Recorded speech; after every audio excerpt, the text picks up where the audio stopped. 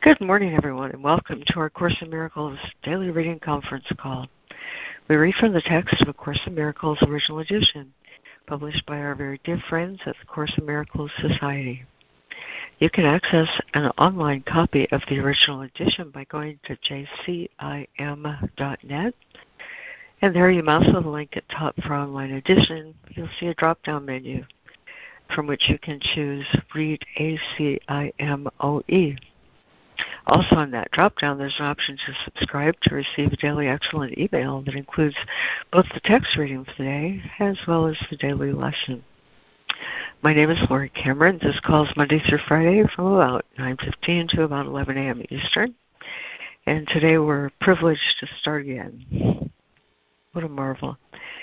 Reading Introduction to Miracles in Chapter 1, Principles of Miracles, and we'll read through Principle 24. We're also mindful of our lesson today. Lesson 1.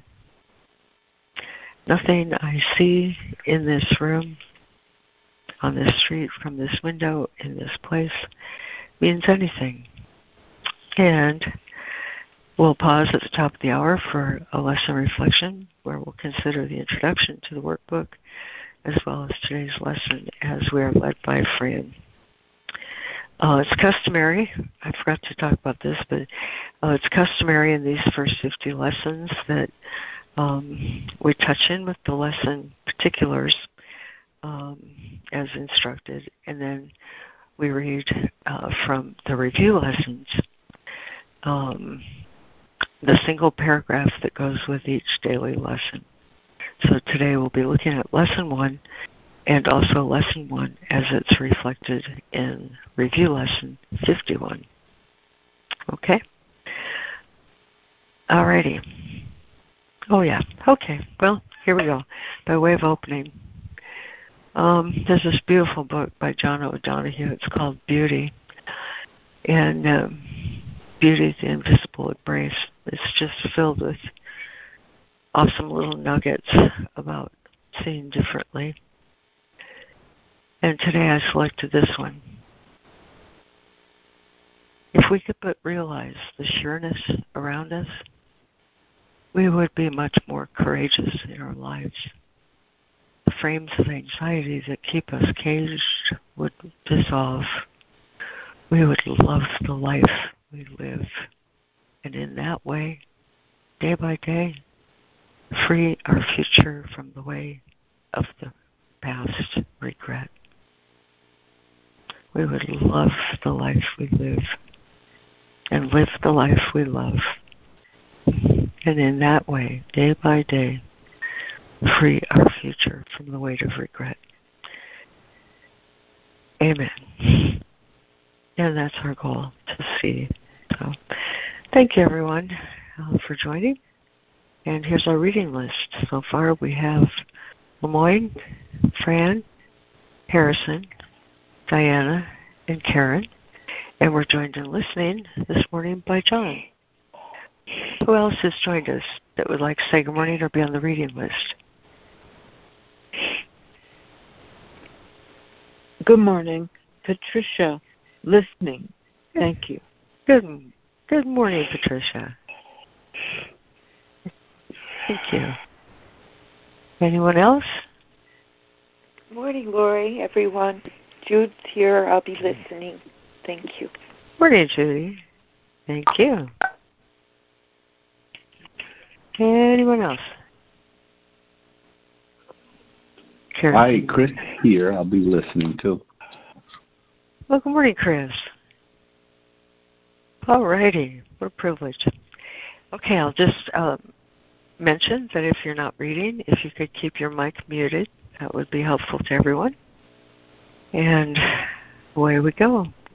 In the Course in Miracles, Chapter 1, Introduction to Miracles, Section 1, Principles of Miracles. And if you haven't listened to us before, we stair-step the reading. So we'll be switching through our list of readings fairly quickly as we stair-step paragraph by paragraph. And paragraph 1. There is no order of difficulty among miracles. One is not quote-unquote harder or quote-unquote bigger than another. They are all the same. All expressions of love are maximal. Lloyd.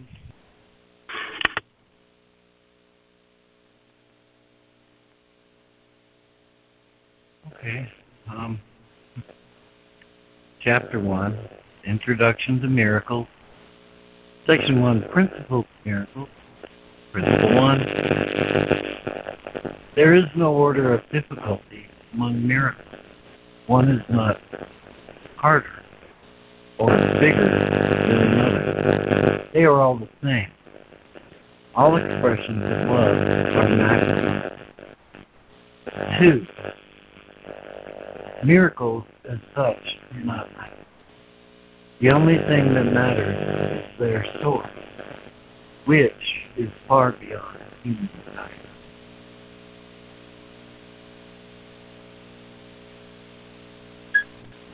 Thank you, Lemoyne. And Fran. Paragraph 2. Miracles are such do not matter. As such do not matter. The only thing that matters is their source, which is far beyond human evaluation. 3. Miracles occur naturally as expressions of love. The real miracle is the love that inspires them. In this sense, everything that comes from love is a miracle.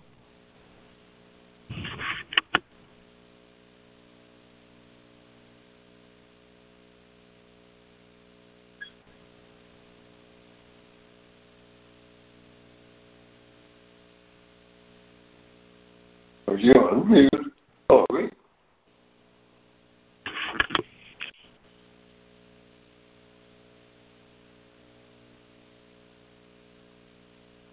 We look this long. I'm still on mute. Oh, goodness. No, I'm not. I'm so sorry.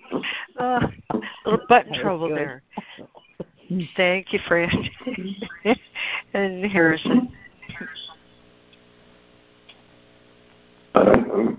Number 3 and 4, is that right? You bet, that's right.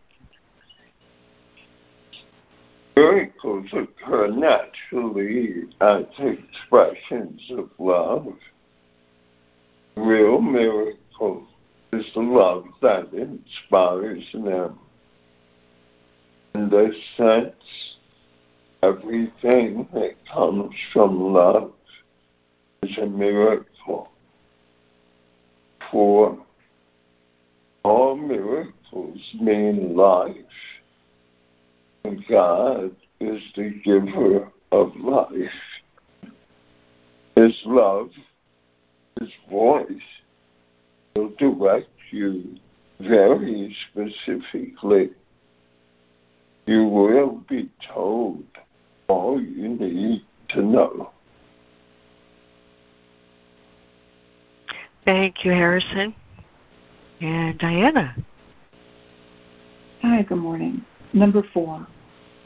All miracles mean life, and God is a giver of life. His voice will direct you very specifically. You will be told all you need to know. Number 5. Miracles are habits and should be involuntary. They should not be under conscious control. Consciously selected miracles can be misguided. Thank you, Diana. And Lemoyne just reminded me we forgot to read the introduction. But let's finish our principles and then we'll go backwards. Thanks, Lemoyne. And thank you, Diana. And that was paragraph 5. And so, Karen, you would be 5 and 6. Or principles 5 and 6. Miracles are habits and should be involuntary. They should not be under conscious control. Consciously selected miracles can be misguided. Miracles are natural. When they do not occur, something has gone wrong. Thank you, Karen. And would there be a new reader for Principles 6 and 7?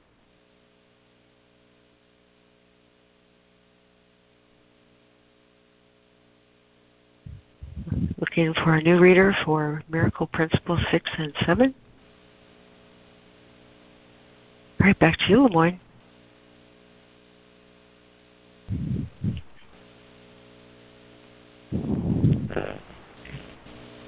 Six, miracles are natural. When they do not occur, something has done wrong. 7, miracles are everyone's right, but purification is necessary. Thank you, Lemoyne. And Fran? 7, miracles are everyone's right, but purification is necessary first. 8, miracles are a form of healing. They supply a lack, and they are performed by those who temporarily have more for those who temporarily have less. Thank you, Fran. And Harrison? 8, miracles are a form of healing. They supply a light, and they are performed by those who temporarily have more. For those who temporarily have less. 9, miracles are a kind of exchange, like all expressions of love, which are always miraculous in the true sense. The exchange reverses the physical laws. They bring more love both to the giver and the receiver. Thank you, Harrison. And Diana? Number 9, miracles are a kind of exchange, like all expressions of love, which are always miraculous in the true sense. The exchange reverses the physical laws. They bring more love both to the giver and the receiver. Number 10, the use of miracles as spectacles to include belief is wrong, or better, is a misunderstanding of their purpose. They are really used for and by believers. Thank you, Diana. And Karen? Number 10, the use of miracles as spectacles to induce belief is wrong, or better, is a misunderstanding of their purpose. They are really used for and by believers. Number 11, prayer is the medium of miracles. Prayer is the natural communication of the created with the Creator. Through prayer, love is received, and through miracles, love is expressed. Thank you, Karen. And anyone like to jump in here for Principle 11 and 12?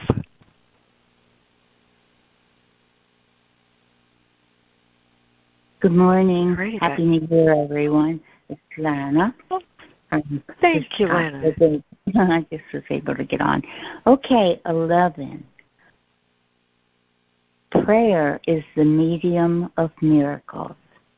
Prayer is the natural communication of the created with the Creator. Through prayer, love is received, and through miracles, love is expressed. 12. Miracles are thoughts. Thoughts can represent lower order or higher order reality. This is the basic distinction between intellectualizing and thinking. One makes the physical and the other creates the spiritual. And we believe in what we make or create. Thank you, Lana. Would anyone else like to jump in here for 12 or 13?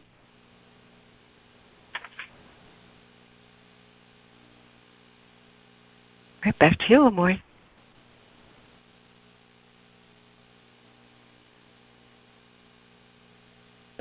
Well, miracles are thoughts. Thoughts can represent lower order or higher order reality. This is the basic distinction between intellectualizing and thinking.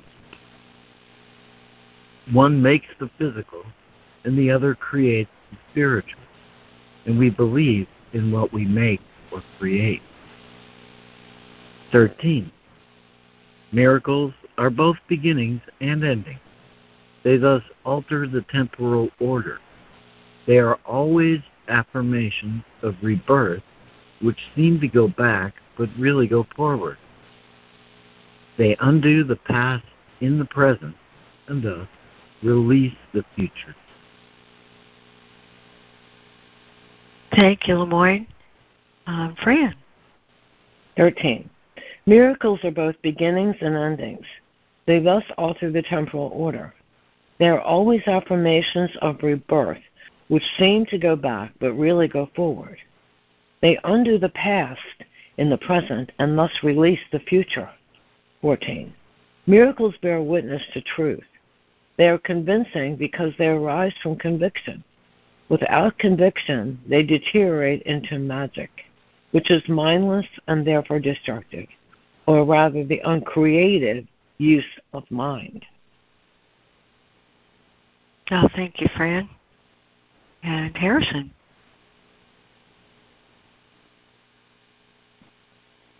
14. Miracles bear witness to truth. They are convincing because they arise from conviction. Without conviction, they deteriorate into magic, which is mindless and therefore destructive, or rather the uncreative use of mind. 15. Each day should be devoted to miracles. The purpose of time is to enable man to learn to use it constructively. Time is thus a teaching device and a means to an end. It will cease when it is no longer useful in facilitating learning. Thank you, Harrison. And Diana. Number 16, right? 15 and 16, 15 and 16, okay. Each day should be devoted to miracles. The purpose of time is to enable man to learn to use it constructively. Time is thus a teaching device and a means to an end. It will cease when it is no longer useful in facilitating learning. Number 16. Miracles are teaching devices for demonstrating that it is no more blessed to give than to receive. They simultaneously increase the strength of the giver and supply strength to the receiver. Thank you, Diana. Karen. 16. Miracles are teaching devices for demonstrating that it is more blessed to give than to receive.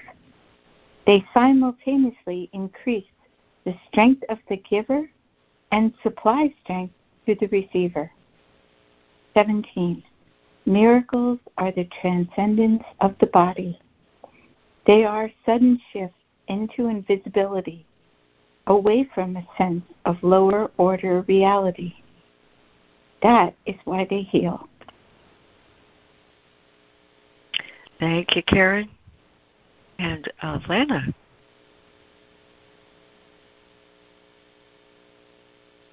Okay. 17 and 18? Is that where we are? I'm sorry. Okay. 17. Miracles are the transcendence of the body. They are sudden shifts into invisibility, away from a sense of lower order reality. That is why they heal. 18. A miracle is a service. It is the maximal service one individual can render another. It is a way of loving your neighbor as yourself. The doer recognizes his own and his neighbor's inestimable worth simultaneously. Sorry. Oh, thank you, Lana. Would anyone like to step in here for Principle 18 and 19?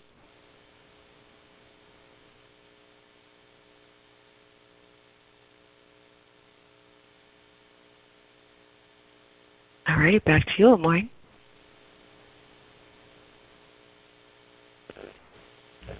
Okay. 18.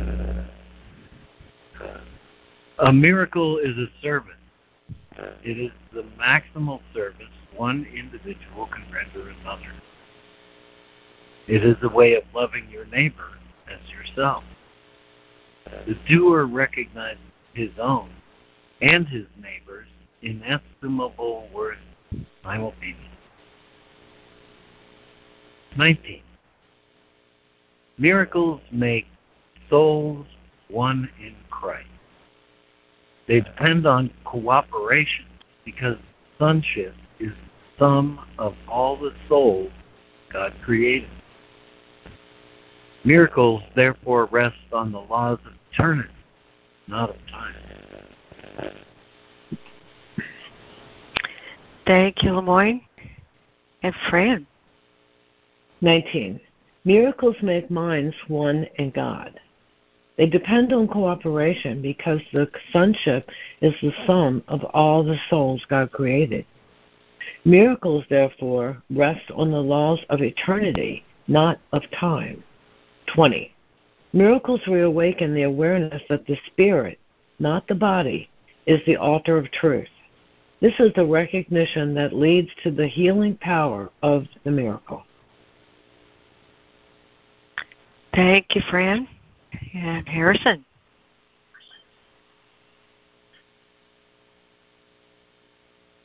Miracles reawaken the awareness that the spirit, not the body, is the altar of truth. This is a recognition that leads to the healing power of the miracle. 21. Miracles are natural expressions of total forgiveness.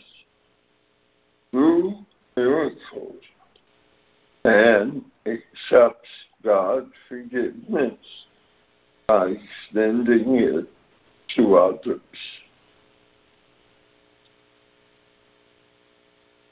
Thank you, Harrison. Diana.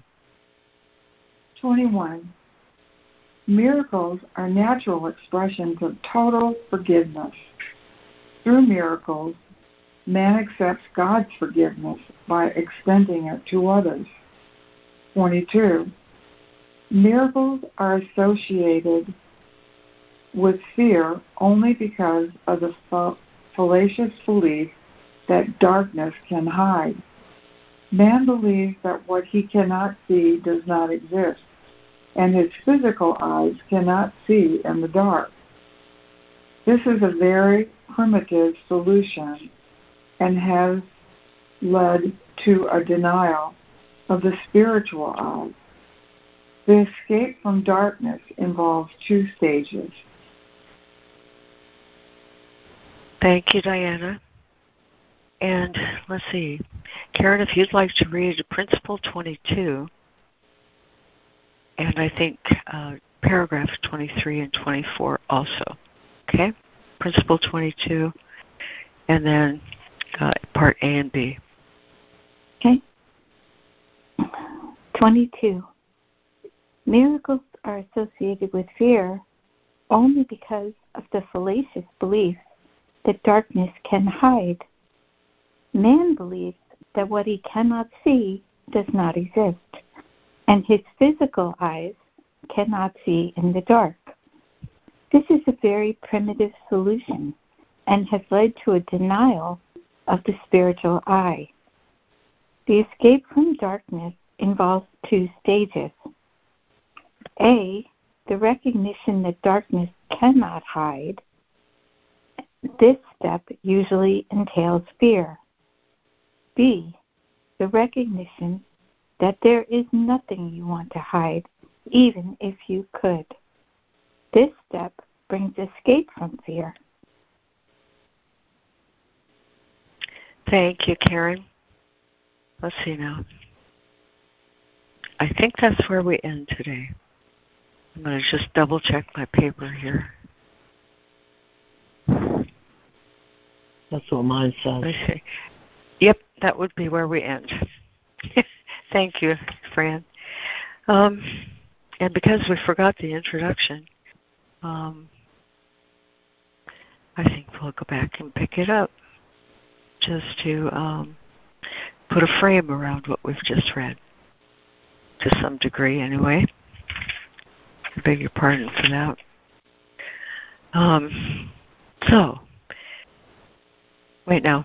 I forgot. We have to read that A and B again because we only did it once, right? So, Lana, if you'd like to read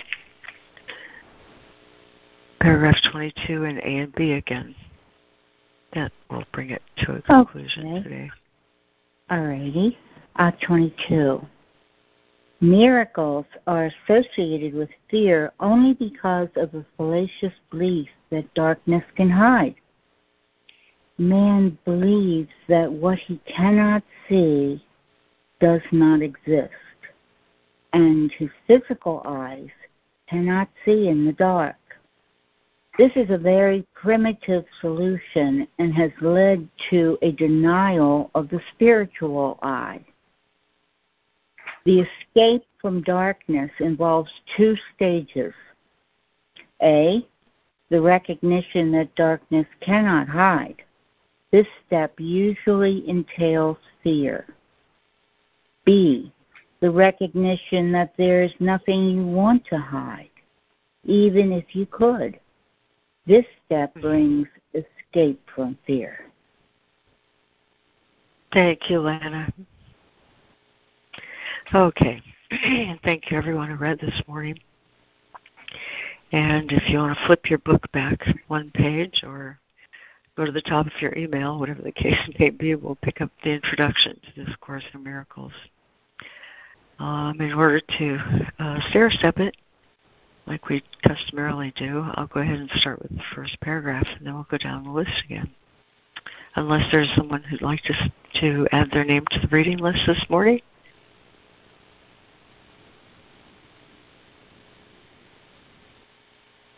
Okay, so introduction.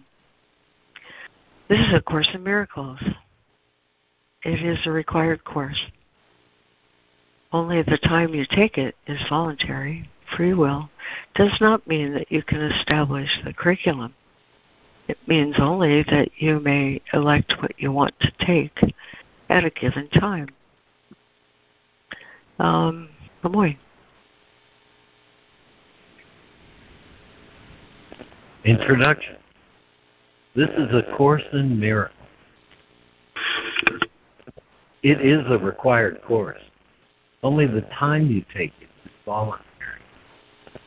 Free will does not mean that you can establish the curriculum. It means only that you may elect what you want to take at a given time. The Course does not aim at teaching the meaning of love, for that is beyond what can be taught. It does aim, however, at removing the blocks to the awareness of love's presence, which is your natural inheritance. The opposite of love is fear, but what is all-encompassing can have no opposite. Thank you, Lemoyne. And Fran, if you'd like to read 2 through 5, please. Through 5, okay. 2. This course does not aim at teaching the meaning of love, for that is beyond what can be taught. It does aim, however, at removing the blocks to the awareness of love's presence, which is your natural inheritance. The opposite of love is fear, but what is all-encompassing can have no opposite. 3. This course can therefore be summed up very simply in this way. 4. Nothing real can be threatened. Nothing unreal exists. 5. Herein lies the peace of God. Amen. Yes. Thank you, Fran. And Harrison, if you'd like to pick up the last bit of 2 and read through 5, please.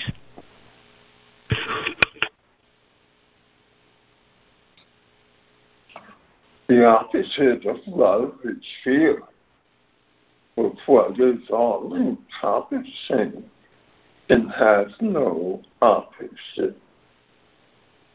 This course can therefore be summed up very simply in this way. Nothing real can be threatened.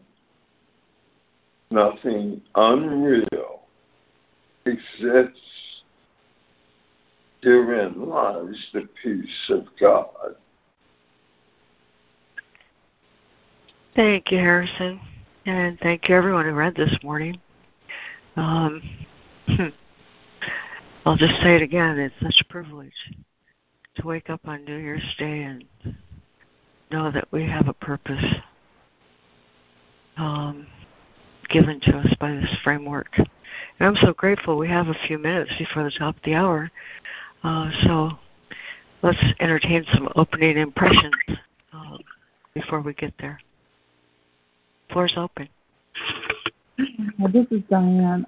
If you go to number 7, I just need clarification on what it means when it says, miracles are everybody's right, but purification is necessary first. What are they meaning by purification? Very good question, Diana. And I think I know what I would say, that has been revealed more clearly as the years have gone by. I wrote in my book that it's the willingness to be open to the Holy Spirit. Mm. And yesterday, as I was reading this, I asked, what do you mean by purification? And the answer I got was that it's the belief that one is worthy. Mm-hmm. And so I felt really good about that. Anyone else have input on that? Great question. I do. I'd like to say, Karen, go ahead. Purification is necessary. The first half of the workbook is the deconstruction of the ego world. Purification, in my mind, would mean we need to deconstruct all the falsehood that we believe in. And we have to have that willingness to let go of all the attachment we have to those beliefs that are not real. That's what I was thinking. I'm complete. Oh, sure. Thanks, Karen. Hi, this is Lana. Boy, that stumped me for a long time too, and for me, purification is the return to my awareness of my innocence.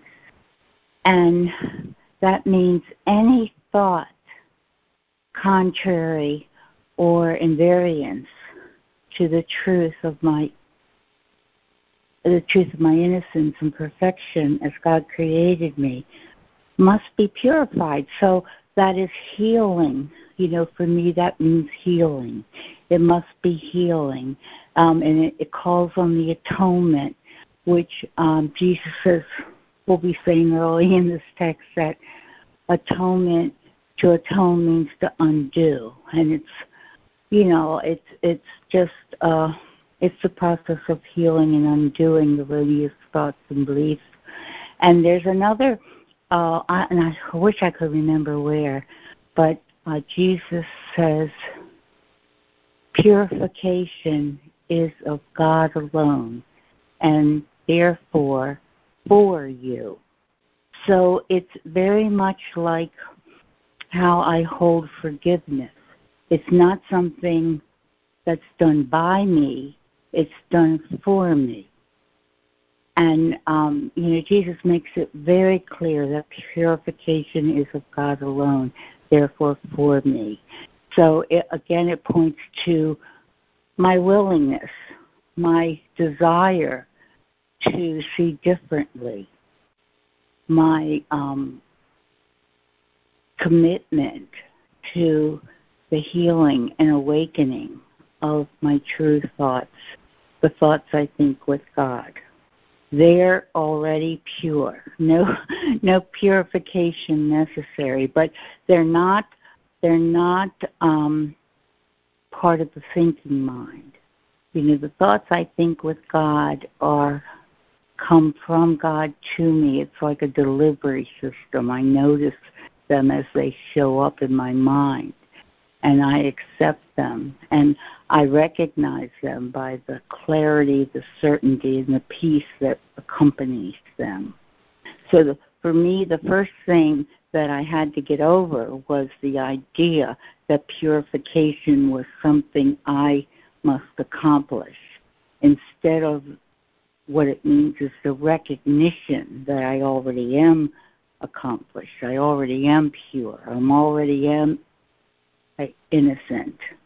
And to return that to my awareness requires a miracle, or it's just, it requires forgiveness and a shift in my perception from that lower order of thought to a higher order of thought. It's all about remembering the truth of me, and that hasn't changed. I'm still as God created me, but what has to be restored is that has to be restored to my awareness, to my conscious awareness, and recognized as my truth.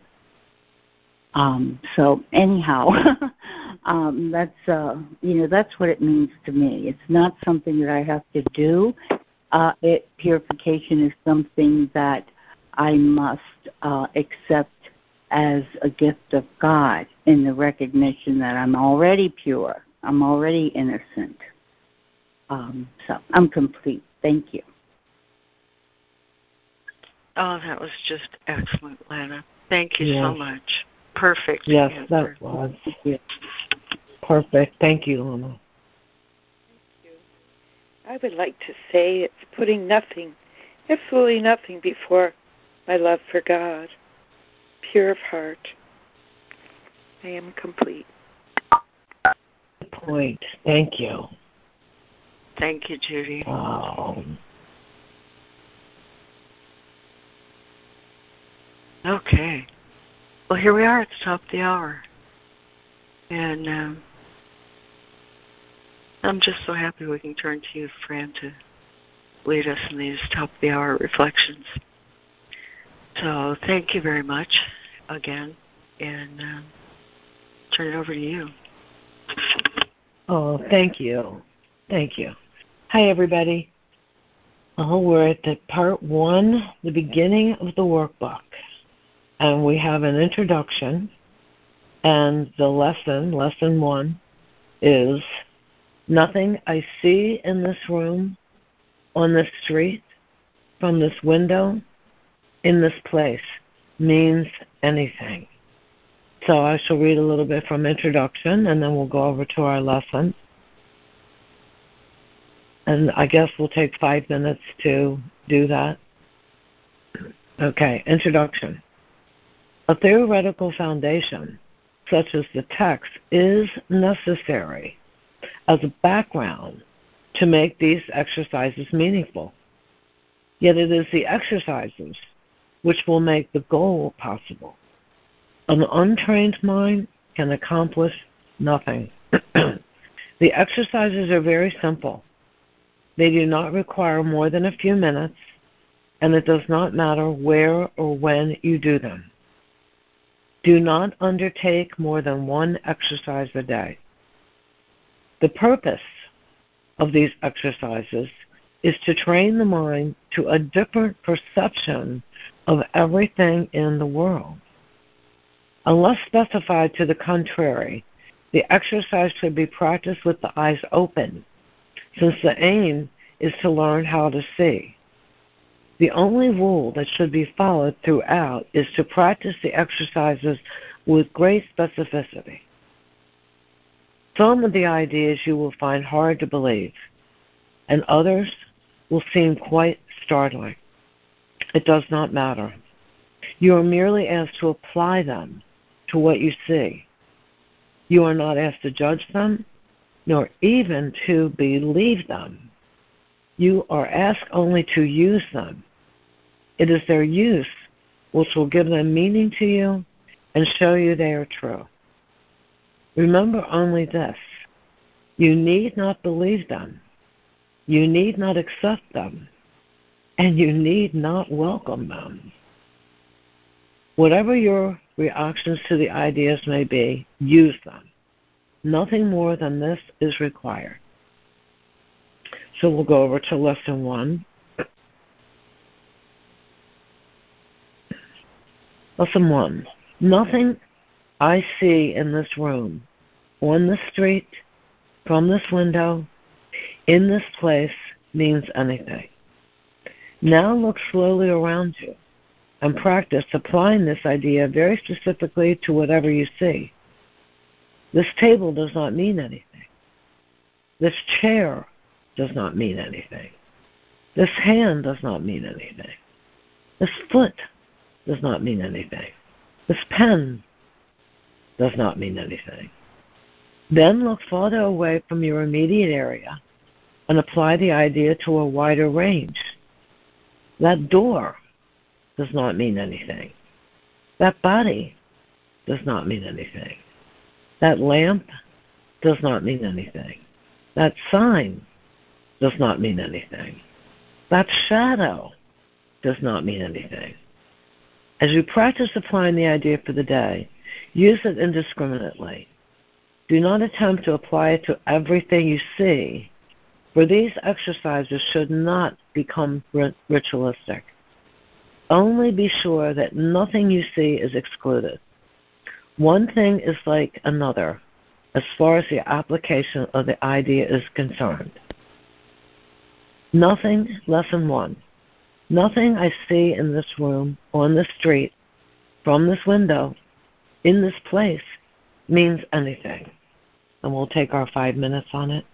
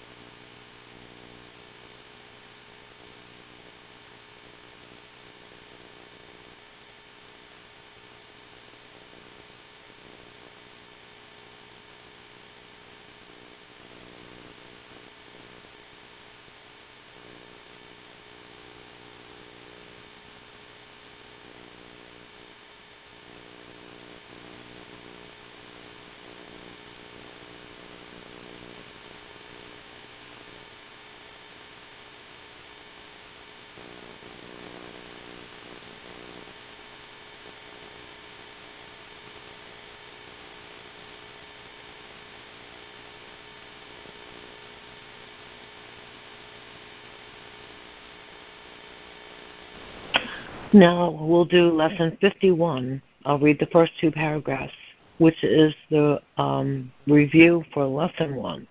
Okay, lesson 51. The review for today covers the following ideas. Nothing I see means anything. The reason this is so is that I see nothing, and nothing has no meaning. It is necessary that I recognize this, that I may learn to see. What I think I see now is taking the place of vision. I must let it go by realizing that it has no meaning, so that vision may take its place. Nothing I see means anything. Amen. Amen. Thank you, Fran. Amen. Thank you, Fran. Thank you, Fran. That was wonderful. Oh, thank you. Thank you, guys. Is that amazing? Nothing I see means anything? Wow. Yet as many times as I have done these lessons, I always feel like it's the first time. It always wows me every time. I'm complete. Yeah. Thank you, Fran. Yeah. What an amazing thought to begin with. Being a newcomer to these lessons, that probably can seem rather intimidating. Nothing I see means anything. We come to believe and trust in what we see. Remember the old dramatics song, what you see is what you get. So our belief in what our eyes are showing us is a very strong belief. And a difficult belief to challenge.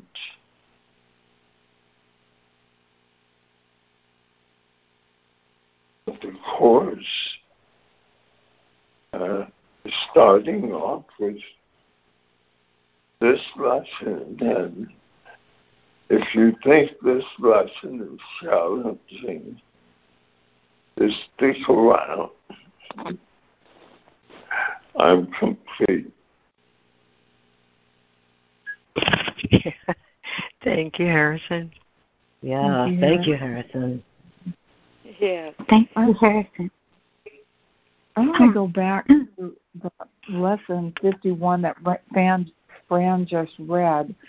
And this is the first time I really got where you're getting some of these things, Fran. So thank you for saying, that now turn to lesson 51 because it's explaining lesson 1. And I love the last sentence because it says, I must let go by realizing that it has no meaning so that vision may take its place, real vision. And coming back to the introduction in Miracles, number 12, miracles are thoughts. It's always a choice. How do I see? How do I choose to see this? And I think that's where it's important that I understand it's never been my, the vision that can't see at night, but the God vision that sees through everything. Complete. That's so great, Diana. I'm really glad that came together for you. Yeah, finally. Thank you. That's marvelous. Thank you. Yes, thank you, Diana. Thank you too, Harrison. Good morning, it's Karen.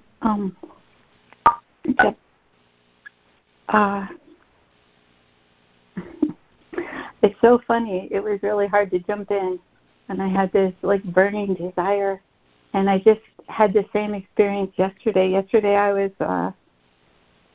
I do a spiritual call, Zoom rather, on Sundays. It's a meditation class and a meditation gathering. And I was so psyched to sit for 2 hours to meditate. And someone had passed away a couple weeks ago, so they changed it to a memorial, but didn't tell anyone. So on one hand, I'm paying for this thing, and on the other hand, it wasn't what I wanted it to be. And I just kept saying, this holy instant I give to you, be you in charge. And I just felt like this ego, the ego reaction. I want it my way, and I thought it was going to be this way, and da-da-da-da. Someone's not muted. Anyway, it's like that, right? This holy instant that I give to you. So in every moment that I feel my irritation of my impatience, it's like the last lesson from the Course. This holy instant, what I give to you. This holy instant, what I give to you. Be you in charge. On the inner altar, I put my ego that wants what it wants. And, that's what has to be purified from my perspective. The purification of that habitual ego judgment, also seeing differences needs to be purified. I mean, to make it more concrete, what needs to be purified? Am I still seeing differences? When I meet people, do I judge whether they are spiritual or not? Or who's more spiritual? That's one of the differences that keeps coming up in my mind. I have this meditation sensitivity of feeling things that I wish I didn't feel, people's energies. I wish I didn't feel them at all, because it makes me believe that there are differences, that it's an interference in my field, which I wish I didn't, wish wasn't so amplified, because it obstructs love's awareness, the awareness of love's presence. So about this lesson, nothing I see means anything.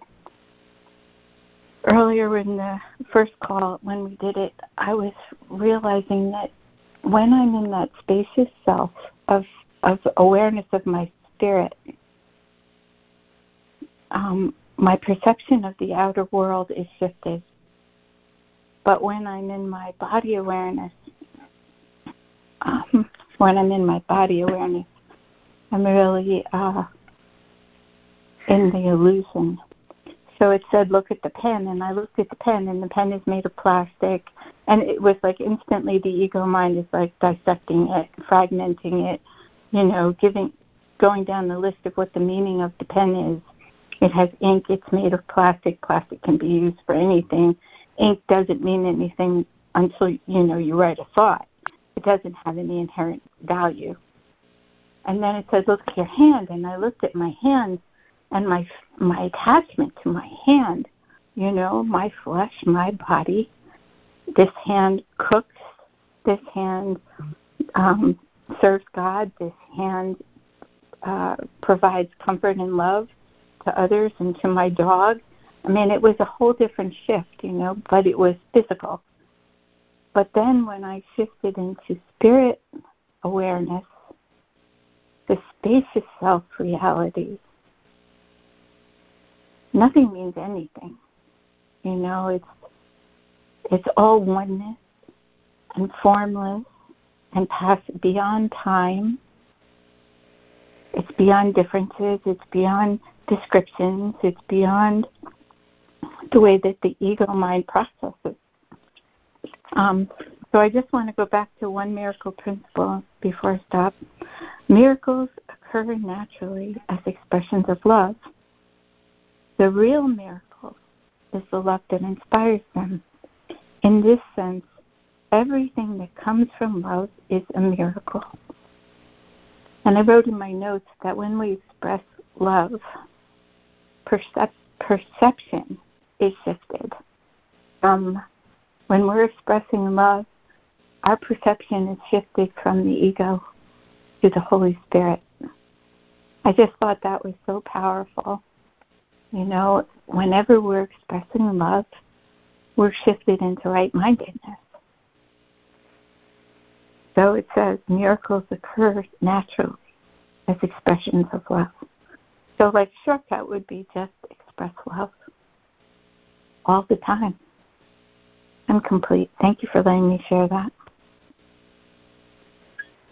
Oh, thank you, Karen, for making that very clear distinction of lower order reality and the spacious self. Oh, that was very helpful. Thank you. Yes, thank you so much, Karen. It was very clear. Thank you. Yeah, thank you, Karen.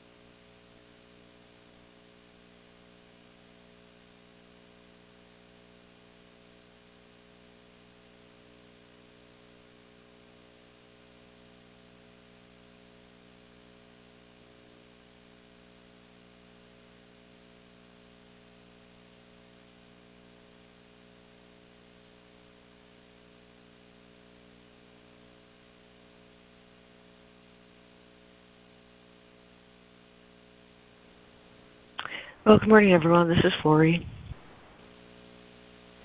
And I really, really enjoyed, Karen, how you described shifting between body awareness and spiritual awareness. And I think we do that probably outside of our awareness hundreds of times a day. But this lesson is helpful as an anchor.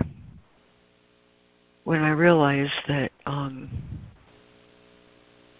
man, oh boy, how can I say, I've said it many times, the relationship this being has with the Creator is everything. Contextually, that's everything.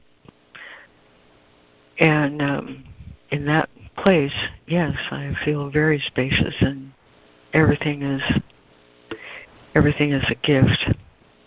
But what I wanted to say about this lesson was the first 12 years I had this book, I kind of let my mind slide over, the first 35 lessons. Because I wanted to find the good parts, the good parts that I can resonate with, and I picked and I chose, and I was pretty happy with my selections, and they weren't the total picture, And one year, I thought, I'm really tired of. I'm really, really tired of bouncing back and forth in my awareness between my spiritual self and love and all about that relationship with God, and then ordinary life where I felt so alienated, like how can two realities exist? And so I went back to these first lessons. I thought, okay, I'm going to get real serious about this now. At the time I was painting. that was my pastime, and I just loved to paint. It was almost like an addiction. I loved to paint so much, and I was painting gifts for people I loved. And so here's this lesson: nothing I see means anything. And at the time I was painting a landscape for my dad, whom I loved very much, and it was going to be a gift. And what do you mean nothing I see means anything? I mean, I'm loving these strokes, and I'm loving what's coming, And it says real clearly, nothing I see means anything. And I was focusing on the word meaning. And I was missing something. And I became angry, if you want to know the truth. The first 20 lessons activated something in me that I didn't understand at all. And I experienced that as just plain anger. I mean, I have no idea what that anger was about. I still don't, because I suppose it was unconscious material. But as that anger came up and dissipated, by the time I got to lesson 30, I wasn't angry anymore. And then the review lessons came. And that's the point I wanted to make in this share. That I felt angry that the meaning I was giving to what I was doing meant nothing. But that's not what the lesson said, The lesson said, what I see with my body's eyes is not the love that's true of everything. It's not the way my heart wants to reach out and join with what I love, My body's eyes can't see that because the body's eyes see nothing. It's not about nothing has meaning, but rather if I'm relying on perception alone to define my reality, I'm depriving my heart and my soul and my mind of the experience of ongoing truth and love. I can't rely strictly on my body's eyes because then I can't appreciate meaning at all. And the meaning of everything is love. Just like that gift of the painting, it had nothing to do with the scene or the trees or the light that came from behind. It was the love that motivated it, and the love that created it, not as a thing, but as an expression, And so nothing I see in this room with my body's eyes means anything. But there is meaning everywhere that I can see. And that's why I love the Course in Miracles. And I'm complete.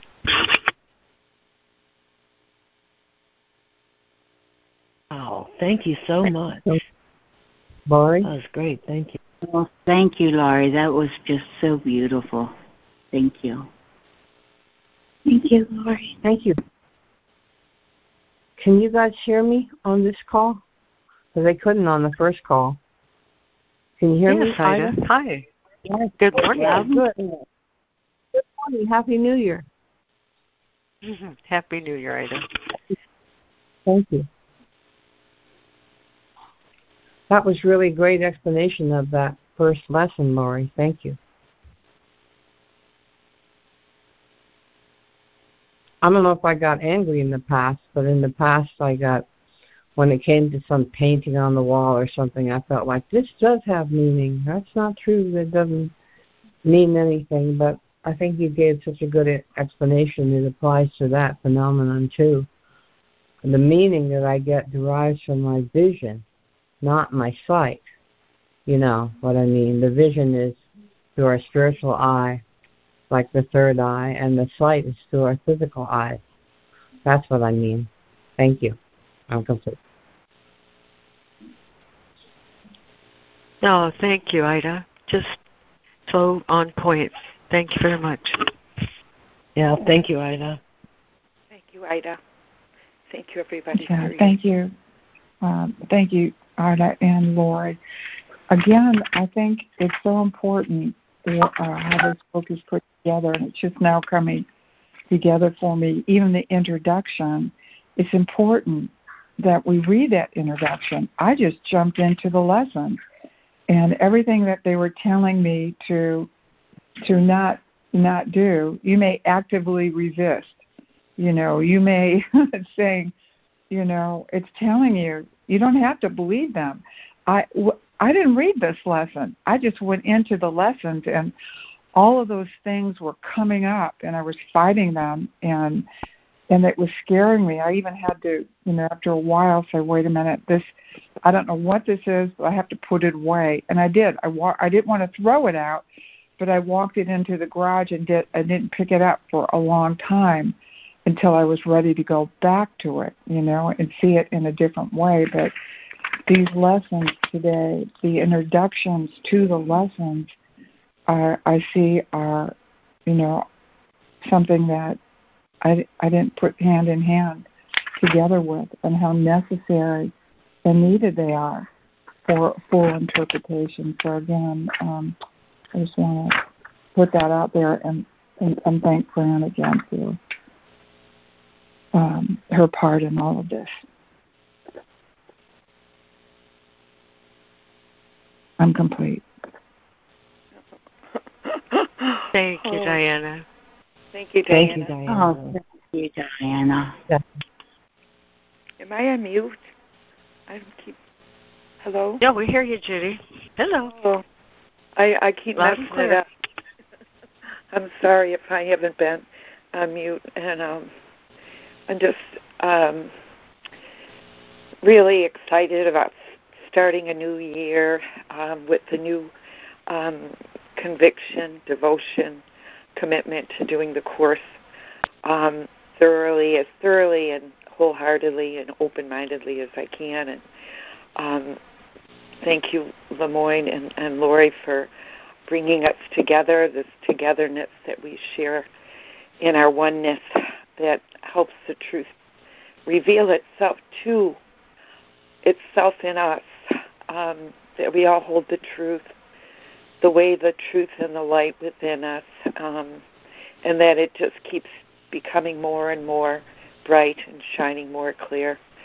I really appreciated what Fran and Harrison shared earlier in the beginning of the dialogue after the lesson about coming to the beginning of the lessons again and new things being revealed. And it occurs to me that that's the whole point of doing the course, that I'm clearing the decks, my mind and my heart, in order that God can reveal himself to me.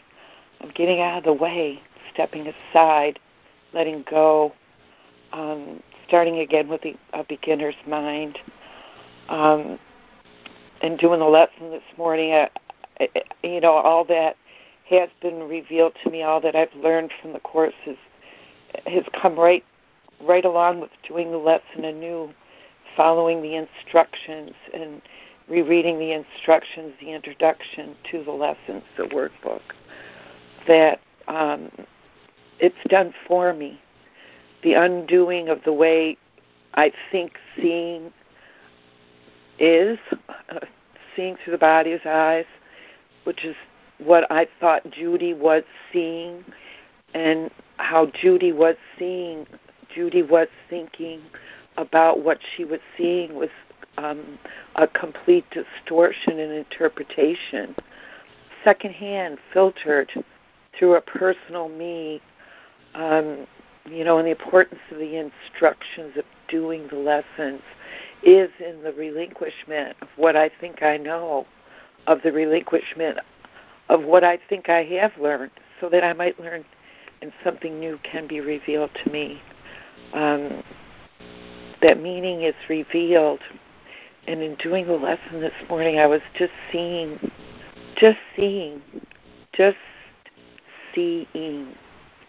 And then I asked, who is seeing? Who is seeing this? Is it Judy's eyes that are seeing it? Or is that just a reflection that's inverted upside down in Judy's mind that she thinks about and then is interpreted? Or is she just seeing it? Seeing as a gift, of receiving a gift that what I'm seeing is given to me. What I'm seeing is giving itself to me as a gift. And in that simplicity, that intimacy of just seeing something, my body, my door, my birds, my deck, it's giving itself, it's informing in me, within me. Seeing what is seen is in one intimate act. There's no lines, there's no borders, there's no distinctions. It's one in and of itself, seeing, just seeing. So the I gets out of the way, and the meaning gets out of the way, and I'm just seeing today. I hope that's helpful. I'm complete. Oh, the word gift shot me over the moon. Thank you, Judy. Thank you, Judy.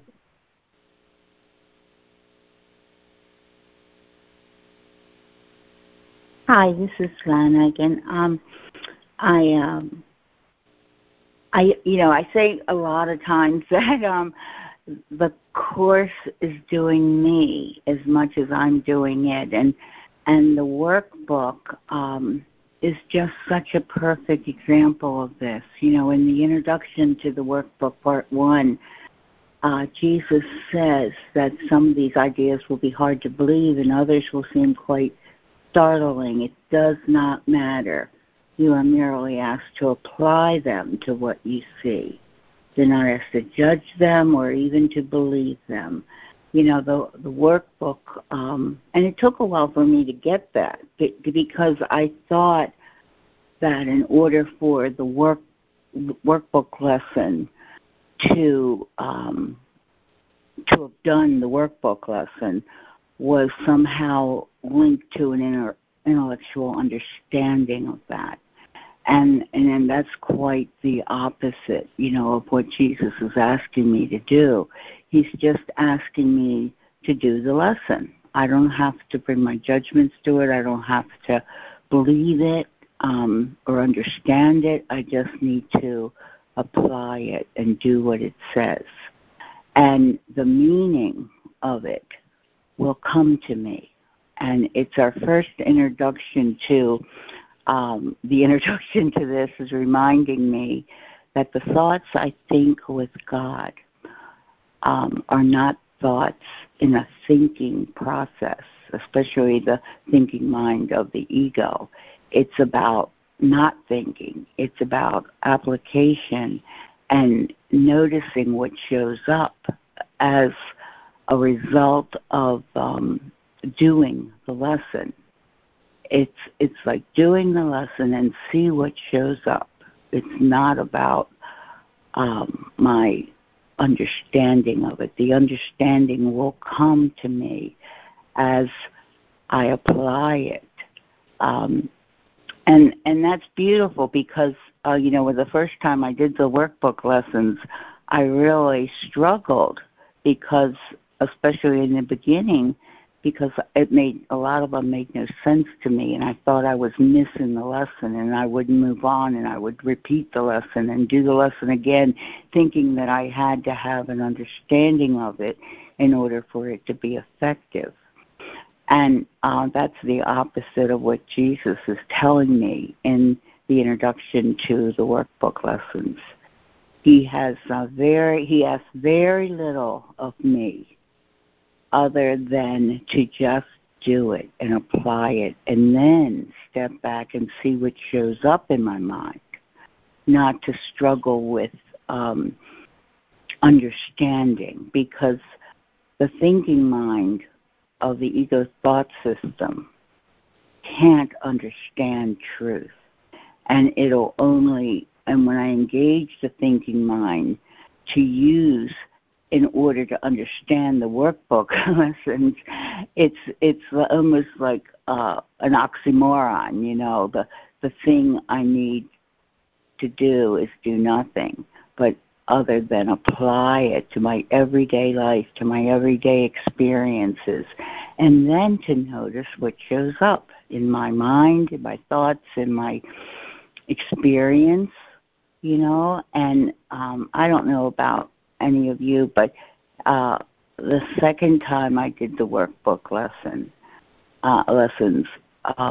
when I read them, they became more clear to me, not through an understanding, but through an experience of them. And that brings an inner knowing.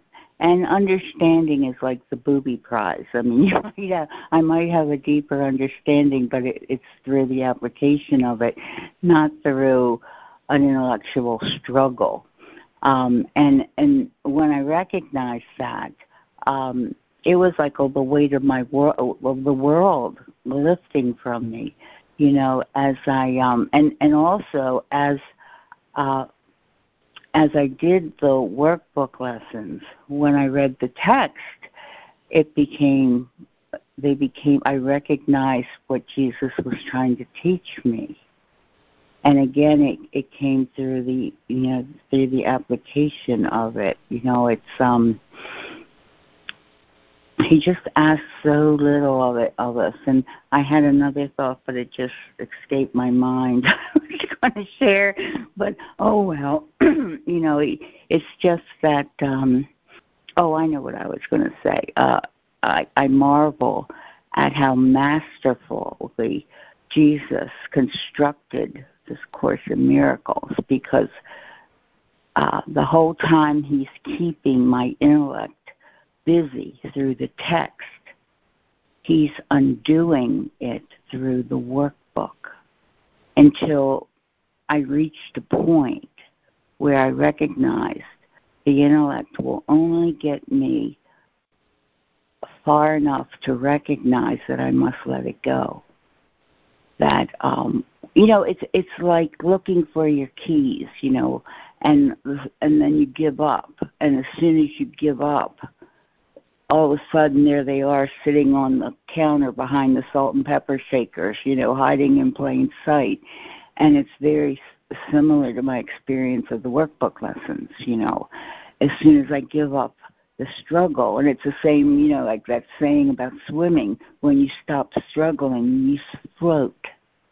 And it's through the relinquishment of effort that everything I was seeking comes to me, not through an intellectual process, but just in the fact that I stepped aside and left the space in my mind for truth to enter. And I find that's how I hear also guidance from the Holy Spirit. I ask for healing, I ask for clarity, I ask for certainty, and that's all I need to do. Then I step aside and allow it to come to me.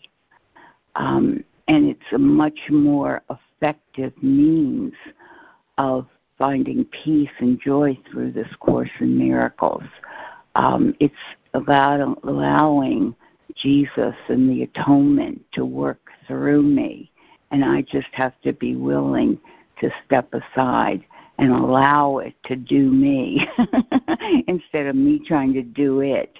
Because whenever I try to do it, all I'm doing is bringing past thoughts, because that's all the foundation of the ego thought system is, the past. And if I use that, I'm going to be disappointed, because if I don't find an answer there, I will be misguided into believing that an answer doesn't exist. And it doesn't within the ego thought system.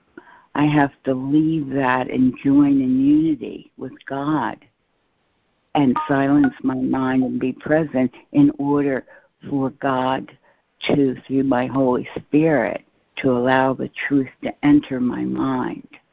And I found that's a much more effective means of doing these lessons. And even reading the text, I used to struggle and reread and try to understand. And my guidance has just been, just keep on moving. It'll come to you. And many times it's in the very next paragraph that it becomes clear, or something will happen through the day, or the next time I read it, all of a sudden it'll make perfect sense to me. And again, it wasn't through my thinking, but in allowing the thoughts, I think, with God to enter my mind and bring me what I was seeking. So anyhow, I love the workbook. You know, it's so miraculous, as is all the other components of A Course in Miracles. But, you know, the workbook is about experiencing the truth. It's not about understanding it. And once I got that, it was like the pressure was taken off me, you know, just let it be done unto you. So anyhow, I just wanted to share that. I'm complete. Oh, that was so perfect. complete, Lena. Yes, it was. I enjoyed every bit of it. Thank you so much. Yeah, thank you so much. That was very, very important. And I'm so happy that it is recorded. So, especially newcomers to the course can hear about your experience. I wish I had heard what you had to say 30 years ago when I first started the course, and would have saved me a few years of throwing the book aside. But God knows, Jesus knows, Holy Spirit knows what it takes for each of us to arrive at what he says in the introduction. Nothing real can be threatened. Nothing unreal exists. Herein lies the peace of God. Those words meant nothing to me when I first picked up the course. But I knew somehow, at some level, that they were very, very important.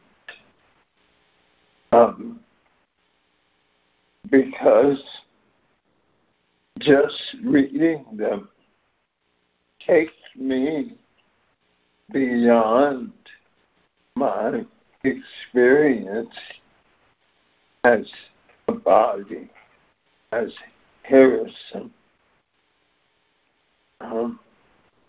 All of my experiences I judged,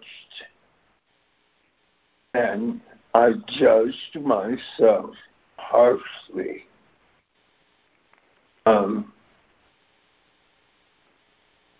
And by focusing on the judgment of my experiences as a body, it kept me from seeing the truth of who I really am. What I've learned is that regardless of any and everything I've ever done, and probably more importantly, regardless of any thought I have ever had, if it wasn't a thought that I thought with God, if my actions were not motivated by the thoughts I think with God, then nothing really happened. What my body did not occur. Because the world in which my body exists does not in itself exist. And beyond that world is the world that I want. And Jesus calls it the real world. The real world is the world that I see with the eyes of Christ. It is not what we call a physical world. That world only exists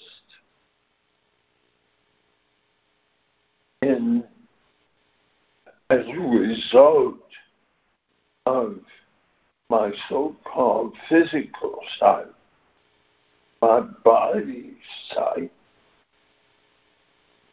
The real world arises from the thoughts I think with God. That world, peace, love, joy, and happiness.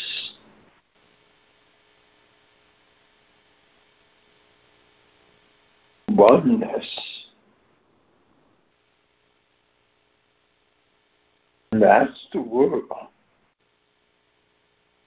that I choose today. I'm complete.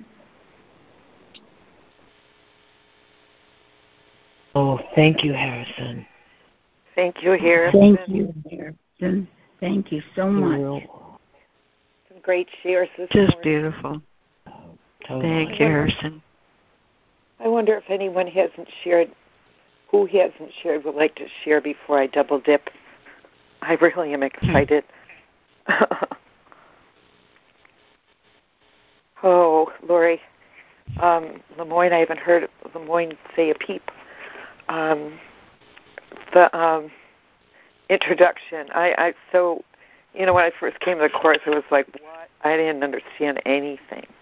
And, Lori, the way that you described picking and choosing what you wanted to get out of the course and starting doing the lessons and, what it says right in the very introduction.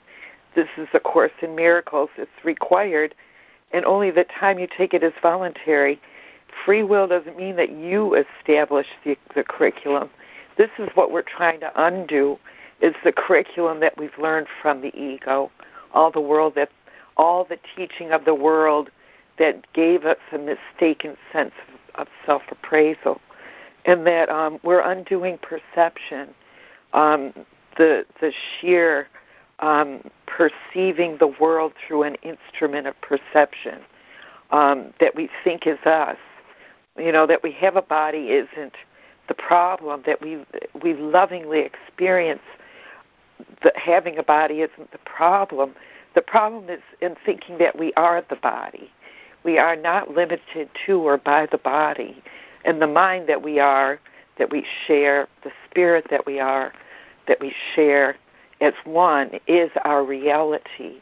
And the capital reality of that is something that needs to be revealed, because we've so filtered our perceptions of that reality with the limited and fragmented perceiving mind.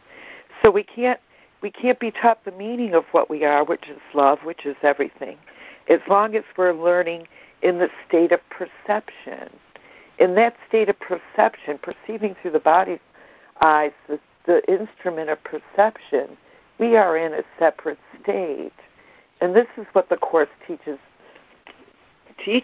our guide, our divine Holy Spirit and Christ consciousness, the divinity of these messages to me, and how intimately we are one with everything, that is filtered through perception, us looking and thinking about stuff rather than just seeing it. That we really can't, from the state of perceiving, we can't know what love really means, what love really is, because we view everything as selectively, the way the ego selects things out, differentiates, partial and changing, which it's not. When we look through the eyes of vision, we learn to see through the eyes of love, through the eyes, unforgiving eyes. I had a really strong sense of being, the capital being, that capital innocent bystander, which was one way of me putting on the mantle of Christ vision, the innocent bystander who just looks, who just sees, who doesn't have a thought about anything, just quietly standing around looking and seeing without a thought, without my pride, just from the light inside that shines on and sees and it's one with what I see. I'm one with everything I see, unless I put a thought in between there. Without a thought, I am one with everything I see. So we're passing beyond perception. This is what perception is. And we are passing beyond it to what the Course calls knowledge, that we are one with the mind of God, who sees through our eyes, yes, but it sees everything as God sees itself, through the eyes of love, through the eyes of everything informing itself that it is itself. Simply, very simply reduced. But I love the principles too, beginning again in the principles, and that this undoing of the ego is, I can't bring my ego along for the ride, because it will just interfere. Any resistance, any doubt, any disbelief, any anger I feel is resistance. It's a personal saying, I don't like this, I don't want this, and it's a rejection. It's a judgment.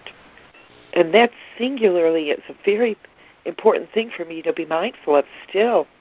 After doing the Course for 20 years, watching these resistances come up where I'm like, whoa, I don't like this. I'm irritated. The slightest irritation is a rejection, is a judgment. Just breathe, Jude. Just breathe and look and listen. I need do nothing. Happy New Year, everybody. Thanks for giving me a field to share in. Oh, I love you guys. I'm complete. Thank you. Thank you, Judy. Mm-hmm. Thank you, Judy. Love you too, Judy. Thank you. Well, we're nearly at the top of the hour again, so I think it's time to probably end this recording, unless someone, you have something you'd like to share. Yeah, actually I do. Thank you. A few things, just to touch on lightly.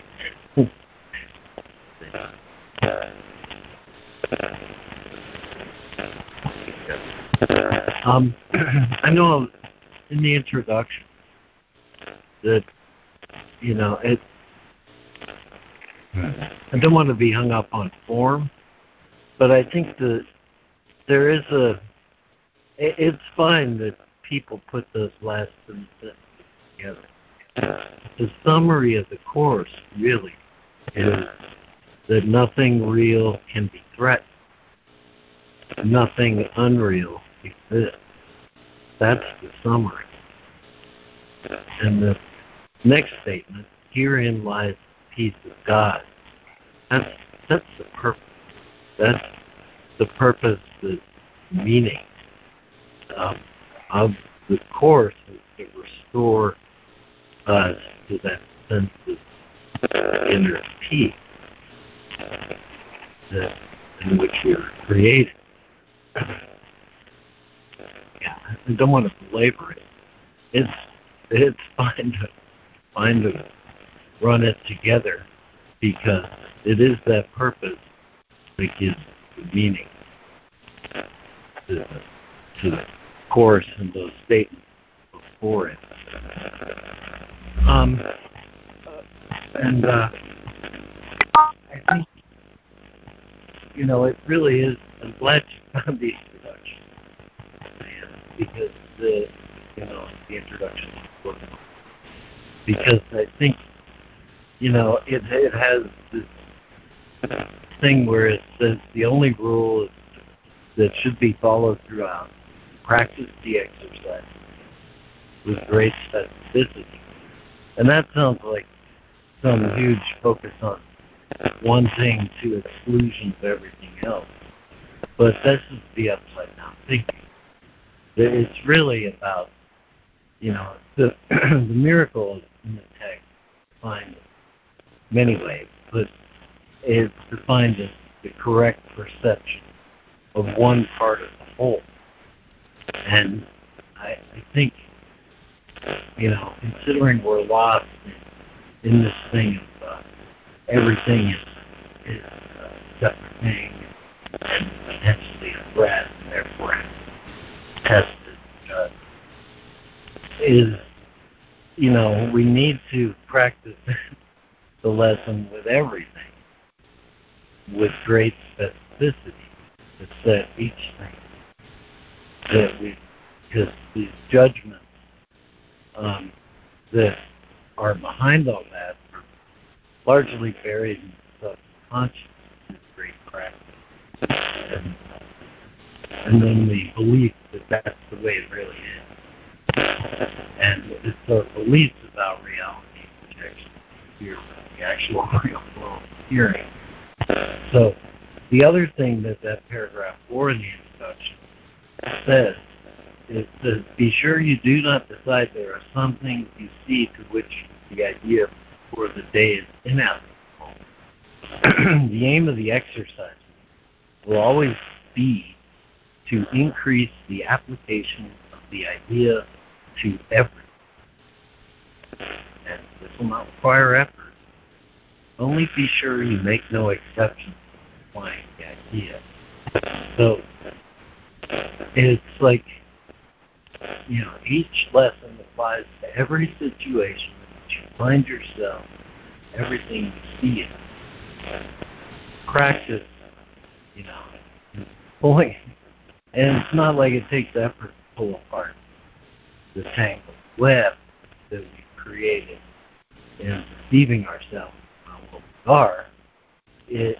It's like, but we do need to try it with one thing at a time, because this is part of being an individual and having particular focus to our worldly vision. And that we do look at one time, but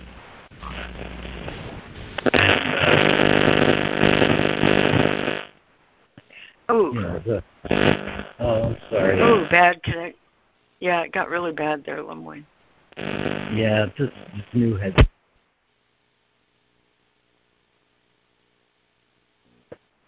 Demanding attention. There we go. Okay. Sorry, is it better now? Yes. Okay. I'll try not to move too much. Anyway, it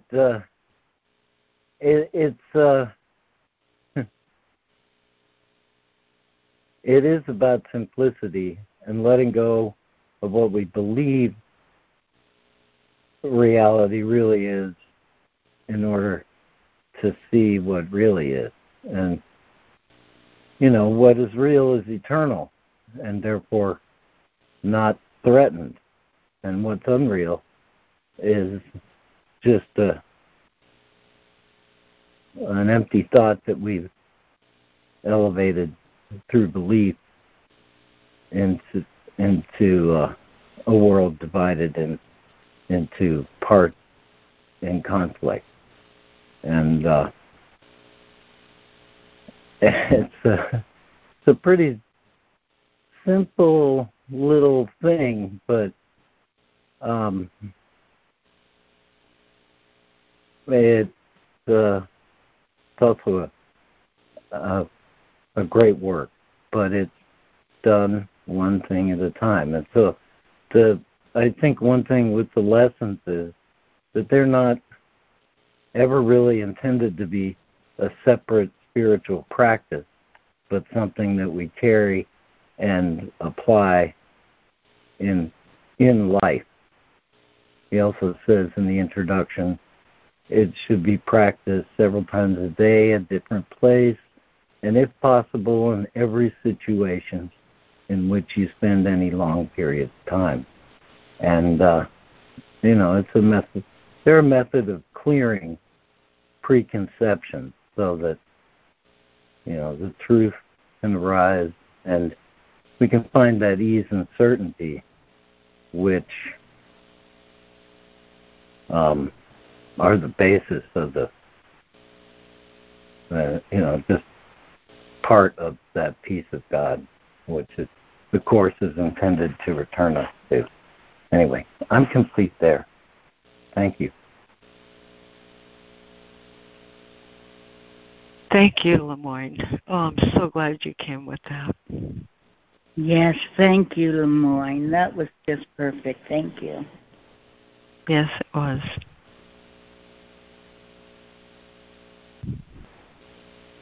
Yeah, you and Lemoyne, or you and Lana were emphasizing the same points, and I really appreciate the hard-won wisdom with which you offer those points. So, thank you very much. I don't offer it from any place of perfection. I'm definitely teaching what I've learned there. Isn't that the truth? Oh, I hear you, Lemoyne. Same here. Thank you. Yep, that's absolutely the truth. And then it comes in on little cat feet while you're not looking. So thank you so much. Thank you, everyone, for reading, for joining, for sharing, for just everything you do on behalf of the Sonship. I'm very grateful. And I feel inadequate to offer anything particular of wisdom for this closing, but I will say that I very much appreciate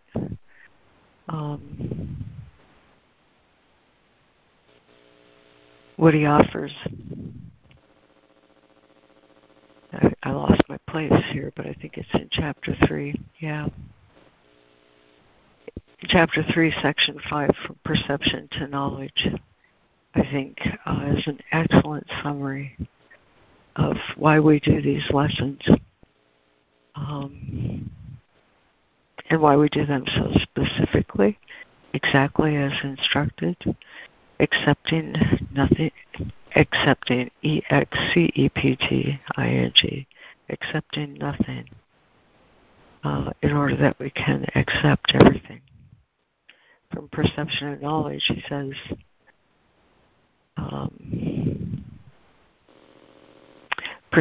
true perception is the basis for knowledge, but knowing is the affirmation of truth.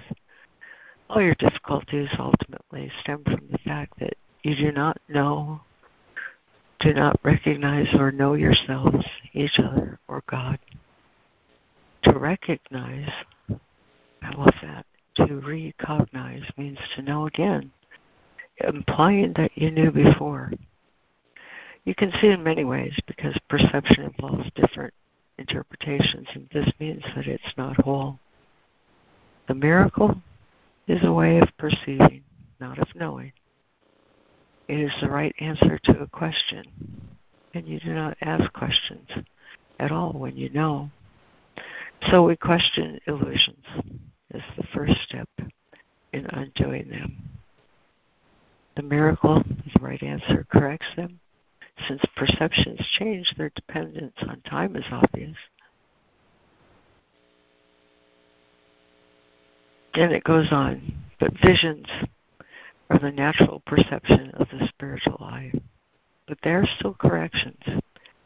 Spiritual eye is symbolic and therefore not a device for knowing. It is, however, a means of right perception, which brings it into the proper domain of the miracle.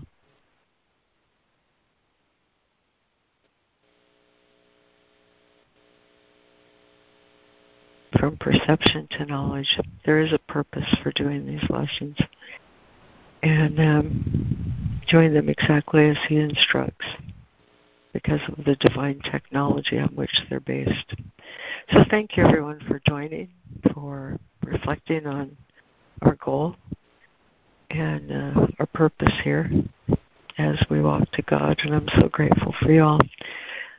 Thank you everyone. We'll end the recording, and typically we stay and share some more, so feel free to stay on